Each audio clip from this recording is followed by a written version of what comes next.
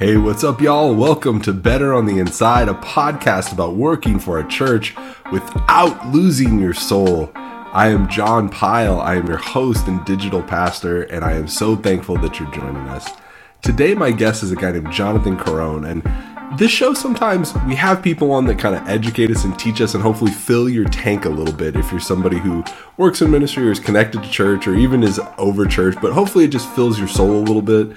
We have guests that do that. We have guests that talk about kind of the big picture, the phenomenon of what we're talking about, and whether, churches are struggling or what the solutions are to some of the problems and how we can actually have cultures that are better on the inside and not chewing people up and spitting them out. And so those are the two kind of frameworks of generally the people that are on the show. My dude Jonathan comes and he drops knowledge on both, right? He has stuff that I think will fill your soul, and he is a kindred spirit in a lot of ways as we talk about exactly what's going on with church culture, why churches hurt so many people, why so many people are deconstructing and leaving the church. And we also talk about some of the solutions. What are some of the things we can do to create cultures that are better on the inside? He is a graphic designer and marketing maven. You can find him at Car1 Designs, CaroneDesigns.com. You can find him on Twitter at Jonathan_Carone. And he has a great TikTok account that I love, and that's how we connected. And so I would recommend following him there. Reach out to him for your marketing needs. Check him out on the Unlearning Youth Group podcast, which is, he makes a profound reason for why he's doing that podcast. But our conversation is really, really good. I really enjoyed my time with him, even though this is really my first time meeting him, right? Talking to him in person. So I hope you enjoy the podcast with Jonathan. We talk about politics, we talk about authority, we talk about empathy, the church, the whole deal. I think you're going to get a lot out of this one. All right, love you guys. I'll see you later. Hey, what's up, y'all? Here on Better on the Inside, and I am joined by a new friend. I love making new friends. It's part of my personality. Jonathan Carone. What's up, Jonathan? How you doing? Hey, good. Thanks for letting me be on here for a little bit. Yeah, well, and a fellow Jonathan, so it's Jonathan to Jonathan. Love that. But I was watching TikTok, and, as we do as an elder millennial, and I was just like, dude, this guy's saying amazing stuff. And then I started listening. I listened to your podcast, Deconstructing Youth Group. Unlearning Youth Group. Dang it. Okay. Yep. No, you're good. Unlearning Youth Group. And I was like, this guy's good. And I started listening, and you were making some great TikToks and doing all that. You are a small business owner, marketing kind of guy.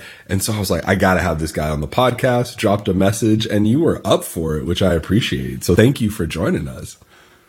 Absolutely. I love talking to people. And so I work from home by myself, so it's like I get to talk to people, and I'm like, okay, we'll do that. I'm all for it. Let's do it. Yeah, are you an extrovert? I am. Okay. So I'm an extrovert who works at home with the dog. So I go to the gym just like as much to talk to other people as I do to work out. Okay, so you're one of those people, and my wife will be at the gym at the same time, and she's a nurse who is an introvert. So she goes to the gym, wants to put her headphones in and talk to nobody. Meanwhile, I'm like talking to everybody because it's the first time I've been around adults for the entire day. Yeah. And so that's just how we're different. Okay, that's hilarious because my wife's a teacher and is an introvert. And so when she comes home, her extroverting is done. It's just like... No, they've put the face on. They've done it. They're dead. Yeah. And my wife's in bed at like 8 o'clock at night because she just needs to sit there and read a book and not talk to anybody unless she's telling me every detail of her day. And then she can go to bed and recharge to do the whole thing again tomorrow. Oh, that's incredible. And I'm like, oh, hey, I want to talk to people. Hey, let's talk to people. This is how I get energy. Oh, yeah, you want me to go to the grocery store? Okay, I'll go to the grocery store. She's like, I hate for you to run out and have to go do that. I'm like, no, get me away from these kids. I will go walk around the grocery store and find what we need. I will go pick up dinner. What do we need to do? Let's go do it. Oh my gosh, we're living the exact same life. And what's funny is that we were talking before we started recording, and you talked about some of the cities that you talked about moving to, and I'm in San Antonio, Texas. So I'm like, okay, in an alternate reality, there's a reality where you moved to San Antonio. 3 years ago, we would have moved there. Yeah, and we would have been, we might have known each other. It would have been amazing. So Jonathan, you have started the podcast Unlearning Youth Group, and you've been talking to people, and it's struck a chord with people, particularly people that work at church or used to work in church. And so talk a little bit about like the chord that you feel like it struck as you're figuring out some of the things of how the podcast is successful. So where the podcast started 2 years ago, I said to a friend in a conversation, I hate the fact that we're having to go to therapy for youth group. And it was in a conversation of some bad things that they were taught in youth group that they're having to unlearn and relearn and those things. So that was the genesis for the podcast. So I knew I wanted to talk about some of these things that we learned and that we taught, because I have a master's in student ministry. I worked in student ministry. So I am one of those people. The things that we taught or did in youth group that had good intentions, but just turned out with bad results because we didn't know any better. Yeah. So when we started the show, that's what it was for. We were thinking people like, I'm 35, Eric, my co-host, is 38. We assumed it'd be people in their 30s and early 40s who went through things around the same time we did, maybe some people in their 20s that would jump on board and would listen. Right. And the thing that has surprised us a ton is the amount of current and former student ministry people, both vocational and leaders, or just pastors in general, who have jumped on board and are listening to the show and are finding healing in it even. Like people who have had bad church experiences, who have left churches in bad ways and have really been questioning. I mean, we know where the church has gone the last 5 years. We know what's been going on in that. We can talk about it more in detail if you want, but when people leave the church, they have these questions and they haven't found a place to answer them. That's why the deconstruction movement has gotten so much traction and people are asking all these questions. And the way we approach it is we're saying, on Christ the solid rock I stand. We know Jesus. Like, we may have questions about everything else in this world, but the one thing we're sure about is that Jesus came to die for our sins so that we could go to heaven and all of that. Everything else is open. Like everything else, was what I was taught actually what the Bible says. And so we're finishing up season 3 right now. And so through 24 episodes, it's been interesting to hear the feedback of people who it's like, thank you for saying that. Or they're like, well, what about this? Like, you said this, what about that? And the messages and the comments we get about it, like, I want to have a safe place where people can ask those questions. Because one thing we know in student ministry is that the single biggest reason people leave the church after high school is because there's no place for their doubts and their questions. So if the church isn't creating space for the questions, I want to create a safe space that is gospel-centered where you can ask those questions. Because if you're not going to find it that gospel-centered, you're going to find it somewhere else. And I would rather I think Jesus is big enough to answer your questions and to handle your questions and doubts. If God made the whole freaking world, I think he can deal with me questioning some stuff or being confused about some stuff. So I want to be the place that makes people comfortable to ask those questions and be okay saying, I don't know, man. I don't know the answer to that one. I think it says this. It could say this. But if we can be united by Jesus, I am okay with us wrestling through all the other mess. Yeah, that's the essential, right? And so stripping it down to the essential of like, I believe in this Jesus guy. And a lot of people, I think, as they're deconstructing, they're questioning, whatever you want to call it, they're going, I like this Jesus. And I know, and even if it's personal experience, right? I know what that has done for me, this belief, this following, but let me get rid of everything else to find this. It's almost, it's almost like there's a biblical parable about it, right?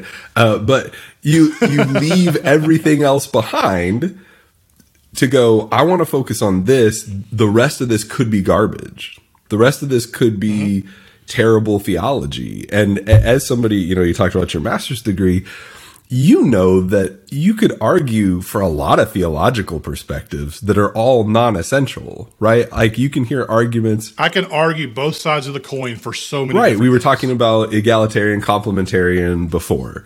Like you can make theological arguments for that. You can make theological arguments for the LGBTQ plus community of like what level of involvement in church or what do they actually mean by that?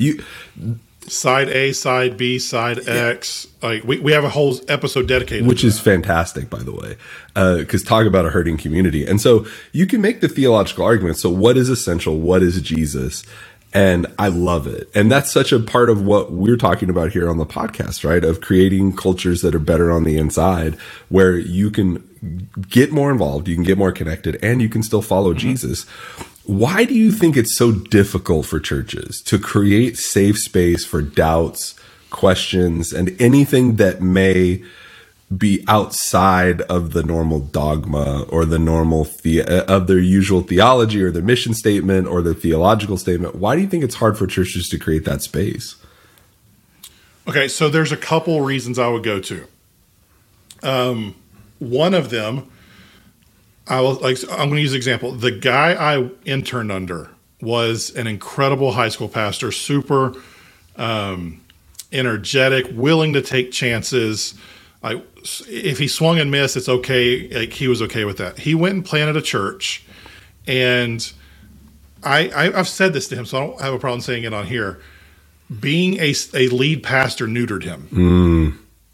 He was no longer willing to take some of the risks that he would have taken, the edginess that he would have done as a student pastor, and in large part because he now had people relying on him, their salaries. He had asked people to, hey, leave your job that is paying you well, that you have insurance, that you have benefits, and let's go start this job. We don't know where the money's going to come from. You're probably going to get paid less. You're going to have to go on like subsidized health care, but we believe God's doing this. And so he felt a responsibility for those people. And he knew if he did too much, people wouldn't show up. And if people don't show up, they don't give.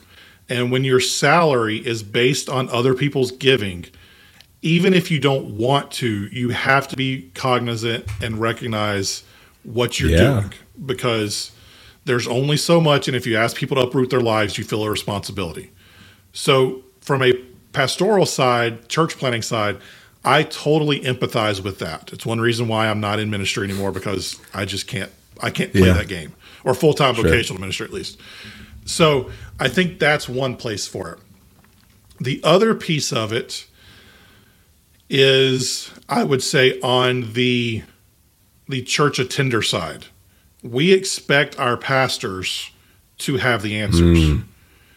And in our culture today, we expect our pastors' answers to line up with our already determined beliefs. And if the pastor preaches the gospel and it doesn't line up with our political or religious beliefs that we're coming into the church already, we're sitting there with closed fists, ready to fight back and tell them why they're wrong. And as Christians, we're not going into church. So there's an old Bob Goff analogy. He said that when his clients went into depositions, he told them to sit there with their palms on their laps, palms up. Because when you sit like that, when you sit with closed fists, you want to punch, you want to fight back. But when you sit open-handed, you're ready to receive, and you're less likely to fight back. But in our culture today, because in America, we have raised politics to the point where religion should be, and politics has now become our religion, whether we realize it or not. If a pastor does not agree with what we think they should, we leave their church and then go somewhere else, and we dog them on the way out. That's not everybody. That's not. I don't want to say it's everybody, but that is a fear of a lot of pastors. So I work with churches all the time in my job. I do marketing and web design. About half my business comes with churches. So I get to have conversations with lead pastors and executive team members all the time about this stuff. And the conversations I have with them are totally different than what they're able to preach, because they don't feel safe having those conversations publicly. And we wonder why the church is so slow to make changes on some of these theological issues that maybe we got wrong. So say a lead pastor in his 40s or 50s. So he was taught in the 90s and early 2000s. We now have 20 years of research and experience to say, hey, you know what? Maybe that was wrong. Well, say it takes him 6 months to wrestle with that. So he's got to wrestle with it internally, or she's got to wrestle with it internally. before they can even take it to their elder board and say, hey, I think we're doing this not the best way. Right. And so now you have an elder board that likely is in their 60s. You probably have some people who are older along with some younger people. And so now you've got to take what you've been wrestling with for 6 months and wrestle with them with it for another 6 months. And then so now it's 12 to 18 months later, and the thing that you've been wrestling with, you're now able to present to the church. Meanwhile, Johnny, millennial, is 38 years old and has been wrestling with this thing. And because the church hasn't talked about it, they're ready to leave. And they don't realize that the church is also wrestling with this, but they can't present it until they have a better idea of what they feel, because people aren't comfortable following people who say, I don't know. Wow. And that just, okay, we could unpack that for an hour and a half minimum. Well, because you've got the ship that is slow to turn, just like any large thing. It can't respond. It's not light on its feet. It's not agile. And so even if you were going to bring about change, 18 months is usually a minimum, right? Because it's got to, and that's assuming that there's some healthy and good stuff in the culture, because it's got to move up kind of from, let's say, the folks that are volunteering on the street level, the level that's like right up with the people, and it's got to somehow get to managers. It's got to get to, you have a whole structure. And so everybody's theology along the way plays a part in all of this. Because some folks might be saying, well, I don't agree with that, right? And so even if you're going to make a change, 12 to 18 months is like a minimum in these mega church kind of environments. I'm sure that some people are listening from smaller churches. Not even mega church. You have 500-person churches that it takes just as long, because you've got to go through the right processes, because you're leading people and you feel a responsibility to have an answer before you present them something. And so much of, that's so true. Even if you're just considering the layers, that creates a problem. But this tension between the 501c3 organization, and that's the 501c3 organization, like immediately, if you're a spiritual person, you're like, well, that's not as important. And you're like, yeah, I get that. But that's the part that signs your paychecks. That's the part that creates the structure that allows you to buy buildings, that allows you to give generously. And let's be honest, people say, well, the church shouldn't be so industry focused, 501c3 focused. However, at the same time, the same people saying that, they want pastors who are there for them whenever they need them. And those pastors can't be there for them whenever they need them if they're working another 9-to-5 job and not working full-time in the church. Wow, yeah. So we can't say we want our pastors and church leaders to be available to do these things, but the business side of it doesn't matter. Yeah. Oh, dude, you preach, bro. That's a great point, because this 501c3, there's a tension that exists with it, because you also have the spiritual community. And, you know, in my opinion, the spiritual community is what Jesus is talking about, right? The gates of hell will never triumph over the church. It's a spiritual community. The 501c3s will go away at some point. It's not, but you have the tension between these I don't know if it's going to survive the next 10 years. Oh, absolutely. Like it's going to look significantly different in 2032 than it does today. Preach. And COVID being the catalyst for what was already happening. And you see it, there are less people attending churches, whether you're big, whether you're small, whatever that is. My executive pastor, I was talking to him in the lobby on this past Sunday, and he's like, when are the other 200 people going to come back? Our giving is up. Our serving is basically back to where it was pre-COVID. But there's 200 people missing from the service. Yep. And when are they going to come back? My dude. And so I had a conversation with our senior pastor, and I've had conversations with other pastors where I have literally said, they're not coming back. This is a new reality. We have to accept they're not coming back. Well, and here's what I told him.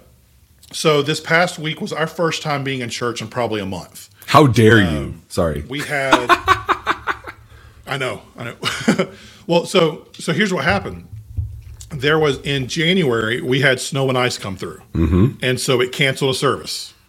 The following week was the peak of Omicron in our area. So my wife, working with cancer patients, we're just being a little careful at times because, I mean, we're vaccinated, we're boosted, we will wear the mask, but there's still some times that we're just like, you know what, let's not do that.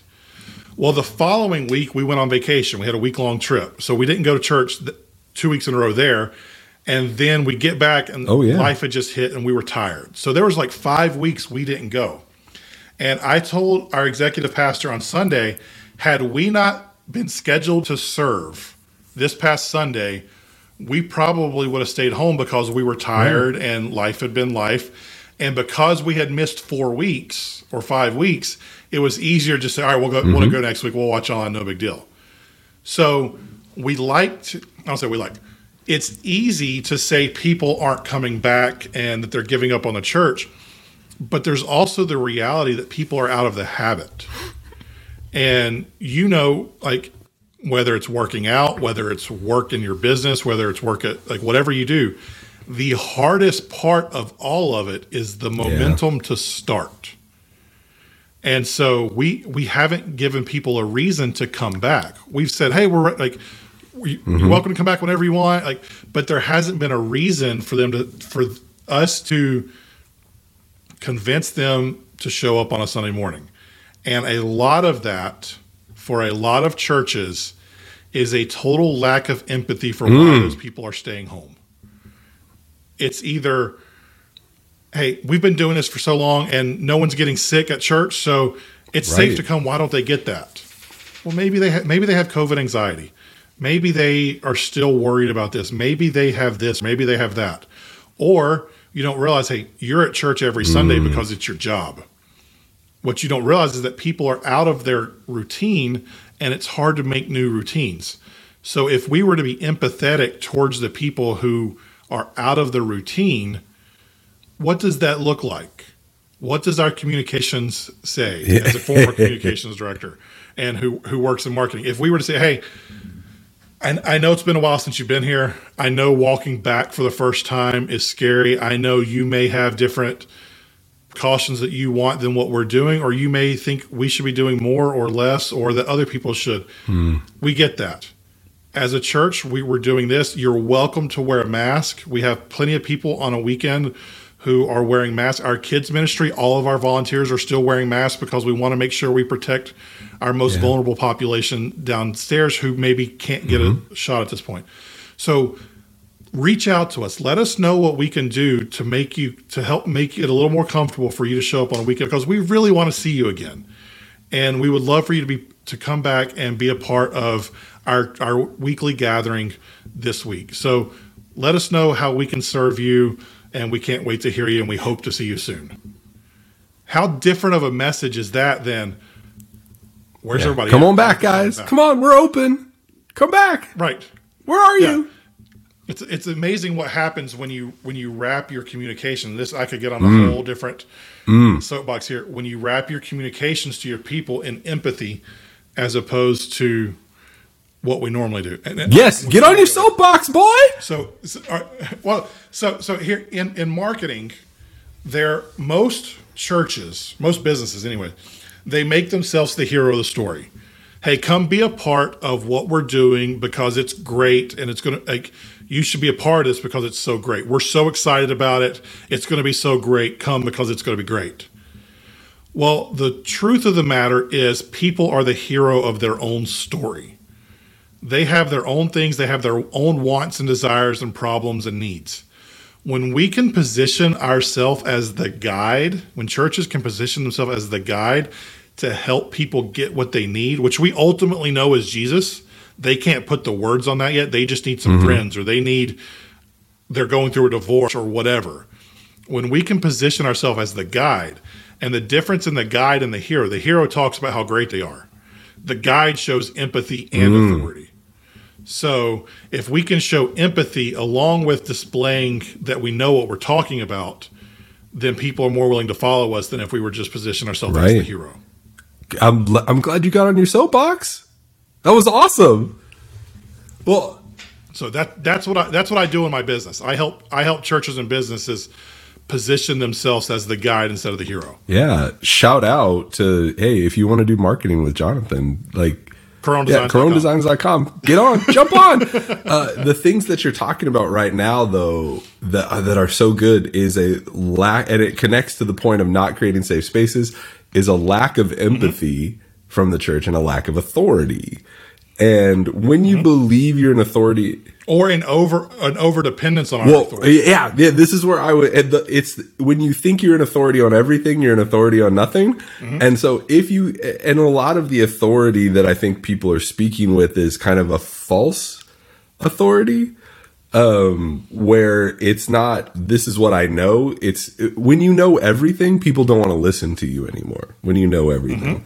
But when you have authority on a smaller thing, and it's what we were talking about before with Jesus, where it's like, I'm real confident that this is what Jesus was saying and what Jesus meant. This is where my authority is.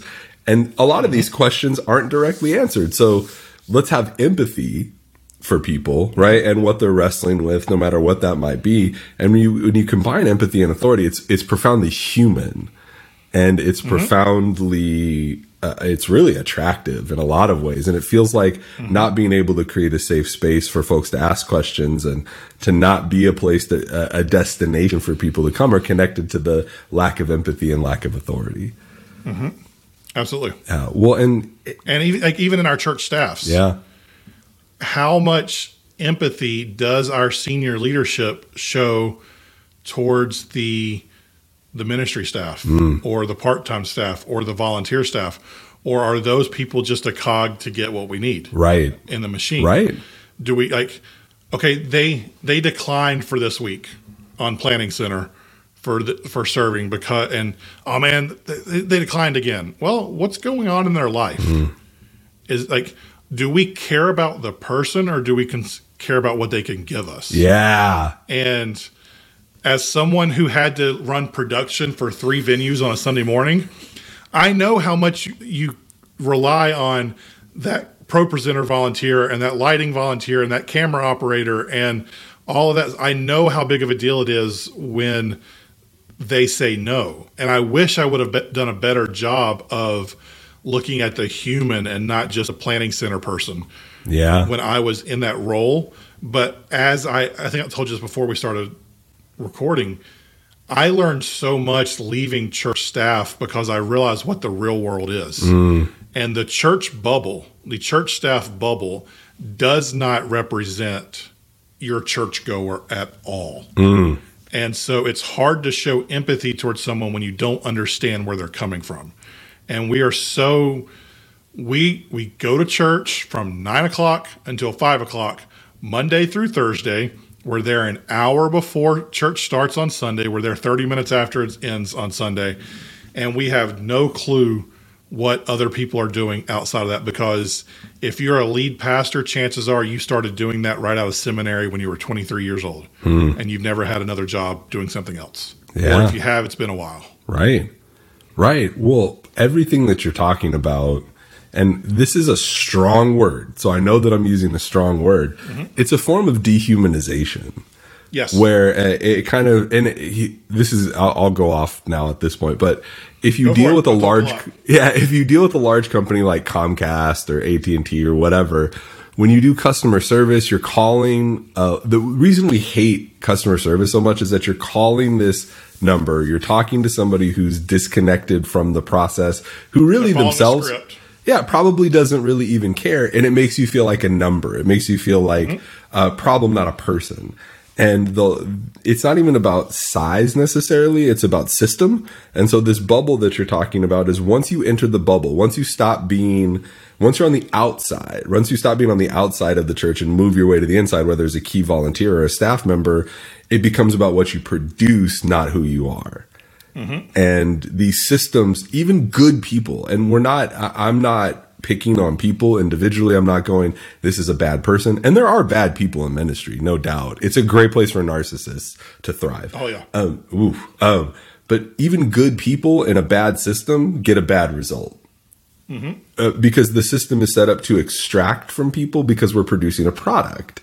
And so we're pulling from people. And the whole reason that we started this is that you've got these ministry staffs who are trying to give more than they have, right? Whether it's empathy, whether it's care, whatever it is, compassion. they're giving more than they have because there's not the same kind of flow coming back in. And you end up with people who feel dehumanized and kind of empty. And that's the opposite of what the church is supposed to be if we take it back to the first principles of what Jesus talked about. And so you're hitting on something significant.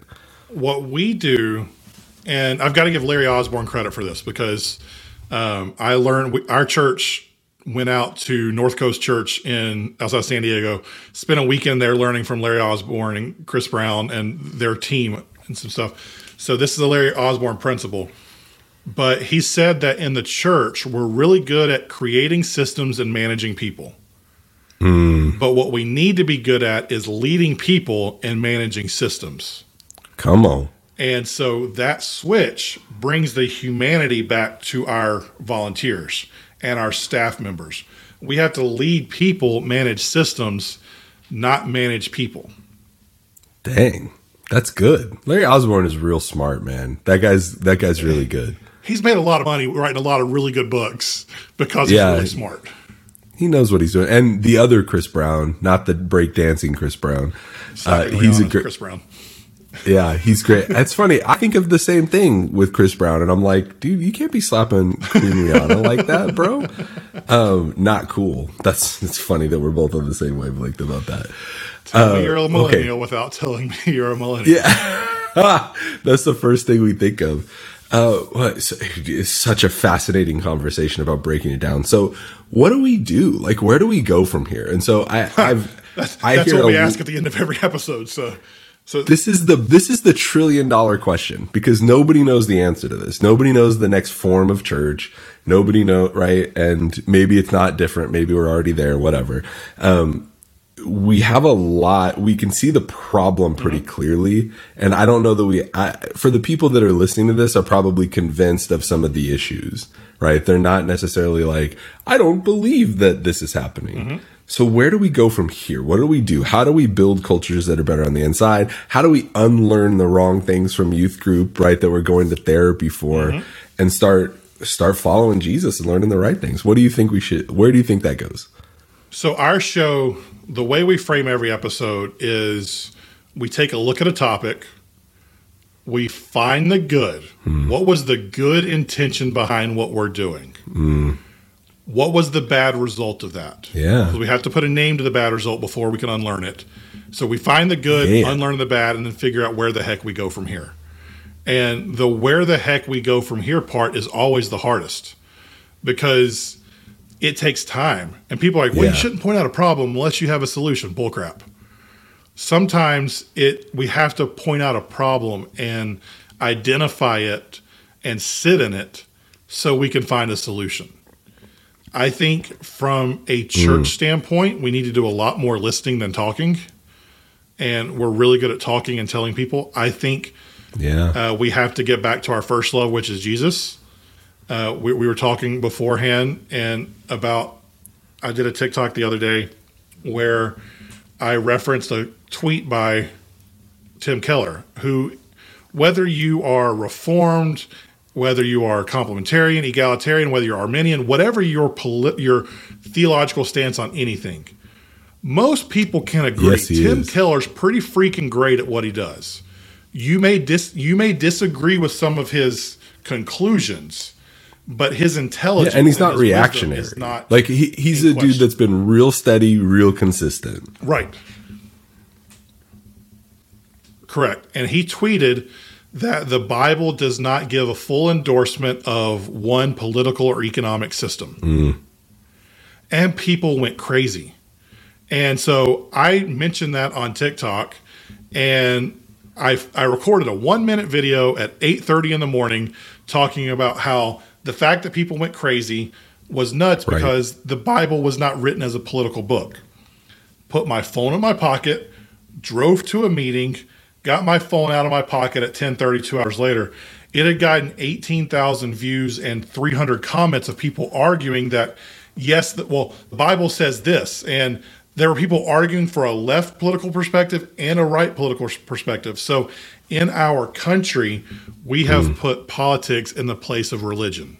And we now view politics as a religious entity or at the same level of fervor. So as a church, where do we go from here? We've got to get back to Jesus.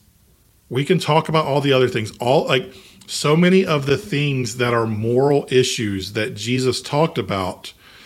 We have let people take them and turn them into political issues.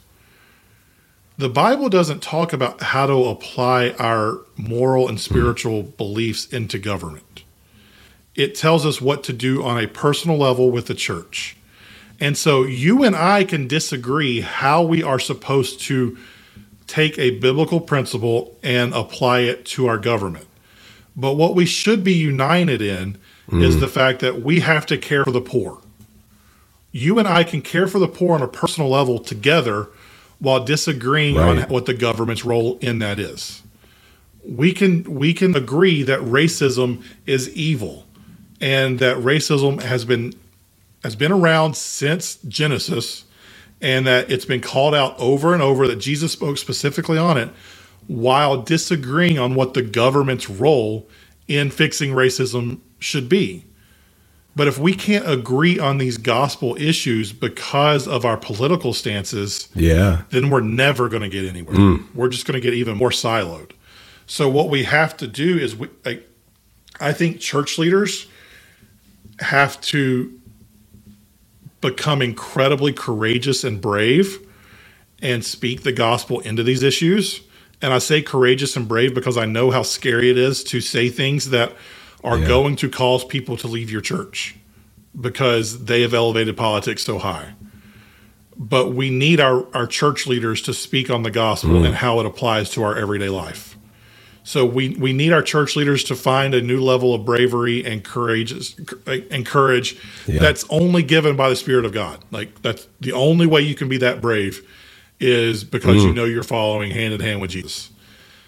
But we also need churchgoers to stop being so dang close-fisted on stuff and realize that maybe, just maybe, the things that they think could be wrong.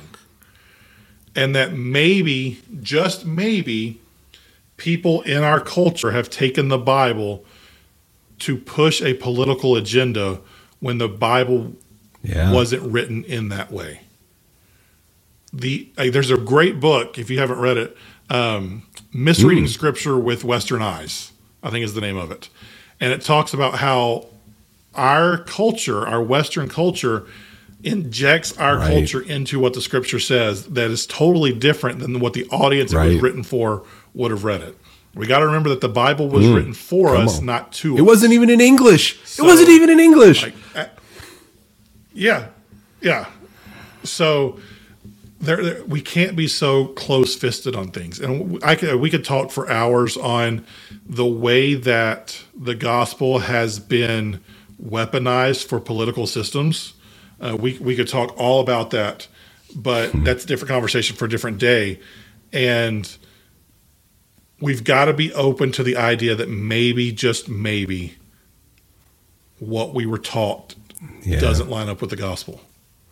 And if we can combine, if churchgoers can do their part by being open-handed, and church leaders can find that bravery that only the Holy Spirit can give them, then I don't know what the 501c3 looks like. I don't know what the weekend gathering looks like. But if the ecclesia, the body of believers, the only way we get back to our first love is by that's a word right there. I'll receive that, and I love it. And say I receive it. I'm living it, trying to live it. And the bottom line for both of that is humility, right? And when you're talking about correct empathy and humility, I love it. An attempt to understand the other, an attempt to know that you might be wrong. It's almost like the gospel says we have to have both of those. Is there anybody that's ever told us that empathy and humility are important? Is there anything in this book that we bash people over the head with? Did anyone model empathy and humility? Let me think about it. Well, I love what you have to say. Yeah. And I think it's hard for people. And, one of the critiques that I kind of have seen in the church is we always want to skip to the answer. We want to move from the problem to the answer. Mm-hmm. And there's this big old in between. It's the suck. It's the suck in between. We have to embrace that suck. So So here's what one of the things that I heard this phrase at church the morning I was about to start grad school. The morning I knew I was about to get dumped by the girl I thought I was going to marry. So put all that together. I went to church that morning, and the pastor said, sometimes we're too emotionally invested in our own lives to see what God is doing. And to your point, we are so emotionally invested in what is happening right now that we're not willing to go through the process of figuring it out together. Wow. I'm going to sit with that. And if we think about it, our life, say, I don't know what the average life in America is at this point, let's say it's 70 years. The issue we're dealing with today that we're wrestling with feels gigantic. Are we going to remember it 3 years from now? And if we're not going to remember it 3 years from now, why are we so impatient at finding a solution? Why can't we sit with it and work through it? We feel like everything has to happen yesterday, when sometimes this stuff just takes time. And we're wondering, well, where's God at in all this? Where's the Holy Spirit in all this? Well, God is outside of time. He exists. Like he is in yesterday, he is here today, and he is in tomorrow. He's already there, and all those things. We're too sober to get into that conversation about time. Oh boy! That's a good one. But if that's the case, then what is such a pressing issue for us today is just part of what he's doing. And we've got to be willing to sit with it and realize that in God's timing, all of this stuff's going to be worked out if we rely on him. But we're so freaking impatient that we want to do it ourselves. We're so emotionally invested in what's going on that we have to have an answer today. And we could say that's the internet's problem, that's technology's problem, that's caused whatever. But I think that's been going on forever. But being humble enough to wait on God, and wait on his timing, it's not something we're good at. Yeah. So many of our why questions a lot of times are when questions, because it doesn't happen in the right time frame that we think it should happen, or that we can't be patient. And man, I could go off on that one. Jonathan, So real quick, let me go. In John 11, you look at the story of Lazarus. So Jesus knew Lazarus was going to die. This was one of his best friends. He knew the people he loved and cared about would have to grieve their family member and friend dying. He could have fixed it, but he knew they needed to go through that so they could see his glory on the other side. So he waited a few days, and then he wept with them because he understood what they were going through. He didn't like the fact that they had to go through that. So we asked this question, why would God allow someone to go through this? Why didn't Jesus just fix this? Well, what if we flipped that question and said, if Jesus is grieving that I have to go through this, but I believe he is good and wants what is best for me, and he is with me in my going through this, then that changes the way we view it. And our why questions become, all right, where are you at today, Jesus? Are you with me in this? I trust you that you're going to teach me something through this. This freaking sucks. Yeah. And he says, I know, but you're going to see my glory through it, and I'm going to weep with you while you weep. But in John 11 even says they had to see it. Yeah. He did it so that they would believe. I'm sitting with that one for a minute. That's good. Oh, that's real good, man. Okay. I'm letting that permeate, right? Jesus wept. It's so awesome, man. So we will now, thank you for that. That was great. Absolutely. We're now going to our special joy segment, our fun segment where we can talk about pop culture and all that stuff. It's the non-judgment zone of joy. I don't know if my producer Garrett has a theme song yet, but I hope, Garrett, if you don't, that you're going to use the theme song. It's the non-judgment zone of joy. The non-judgment zone of joy, where we talk about the things that we love and we like, unironically. Okay, there's our theme song. So what is bringing you joy right now? What do you want to bring into the non-judgment zone of joy? Okay, so I don't know when this is coming out, so I might date myself, and I reserve the right to change this opinion. Bel-Air is a freaking good TV show. Oh, come on. I watched the first 3 episodes because that's all it's out right now when we're recording this. Bel-Air is what All American would be if All American was a good TV show. Dang. And I love All American. Anytime All American comes out on Netflix, I binge the season within 2 or 3 days. Yeah. But it's a terrible TV show. All American is the homeless man's version of Friday Night Lights. Okay. Yeah. And so Bel-Air is legit good because it takes the premise of All American and puts real world situations around it. And there's language in it, there's drug use in it, but it's not egregious. It's not. It's in a way that fits the characters that makes them more authentic. And so far, 3 episodes in, Bel-Air's a good TV show. Oh, man. Thank you for bringing that to the non-judgment zone of joy, something that's a little controversial. I don't know when this will be out, but I'll let you know. Okay. By then, what I imagine is that we'll know if this whole season was good. Right. And you can retract or unretract. If you change your mind about Bel-Air, let me know and we'll record a retraction that we could put on. We'll do. Yeah. We'll do. Jonathan, that's awesome. Thank you for coming today. Thank you for chatting with us. Thank you for dropping wisdom. That is fantastic. And I'm going to need to go watch Bel-Air now. You do. It's fun. Yeah, man. Thanks for being here. Thanks for letting me be here. I appreciate it, man. You can find my dude. What is your TikTok handle? So I'm at Jonathan_Carone on TikTok, Instagram, Twitter. Find me into those places. Unlearning Youth Group. You can find us wherever you get podcasts. Season 3 is going to end up at the end of February, so that's probably already done by the time this comes out. Season 4 is going to be in, I think, April and May, or May and June. We're already planning that out now. And then Season 5 will be this fall in September, October. So plenty of stuff coming out later this year for that. We're going to dive into some stuff that seems to be getting some traction, conversations we're listening to people and trying to find out what they want us to talk about. But yeah, get the show wherever you want, follow me wherever you want, and I'd love to talk to you about what your thoughts are on all of it. Oh, dude, that's beautiful. And for your graphic design and marketing needs, reach out to my dude. What's your website? CaroneDesigns.com. So Car1 is how you spell my last name. Car1Designs.com. Car1Designs.com. Hey, thank you, Jonathan. Awesome conversation. Thank you, John. I appreciate you.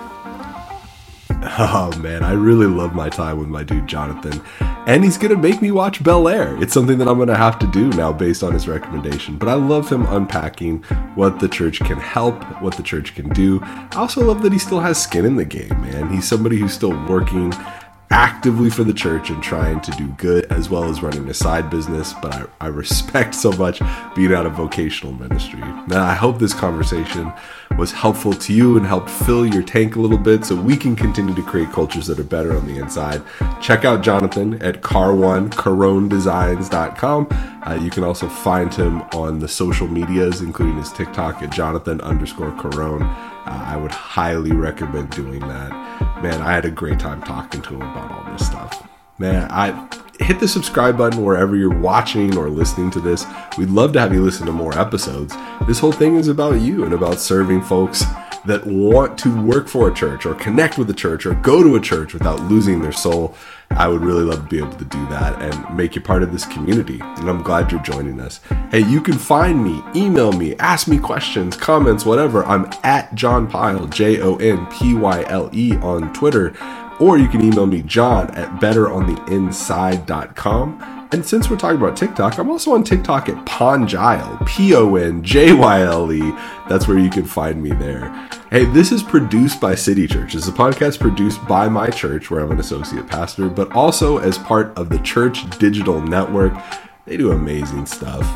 Shout out to my dude, Garrett. Don't always get a chance to shout him out, the producer of the podcast. Thank you so much, Garrett, for being awesome at what you do. We will be back shortly, and I cannot wait to continue working on creating cultures better on the inside with y'all. I love y'all. See you soon.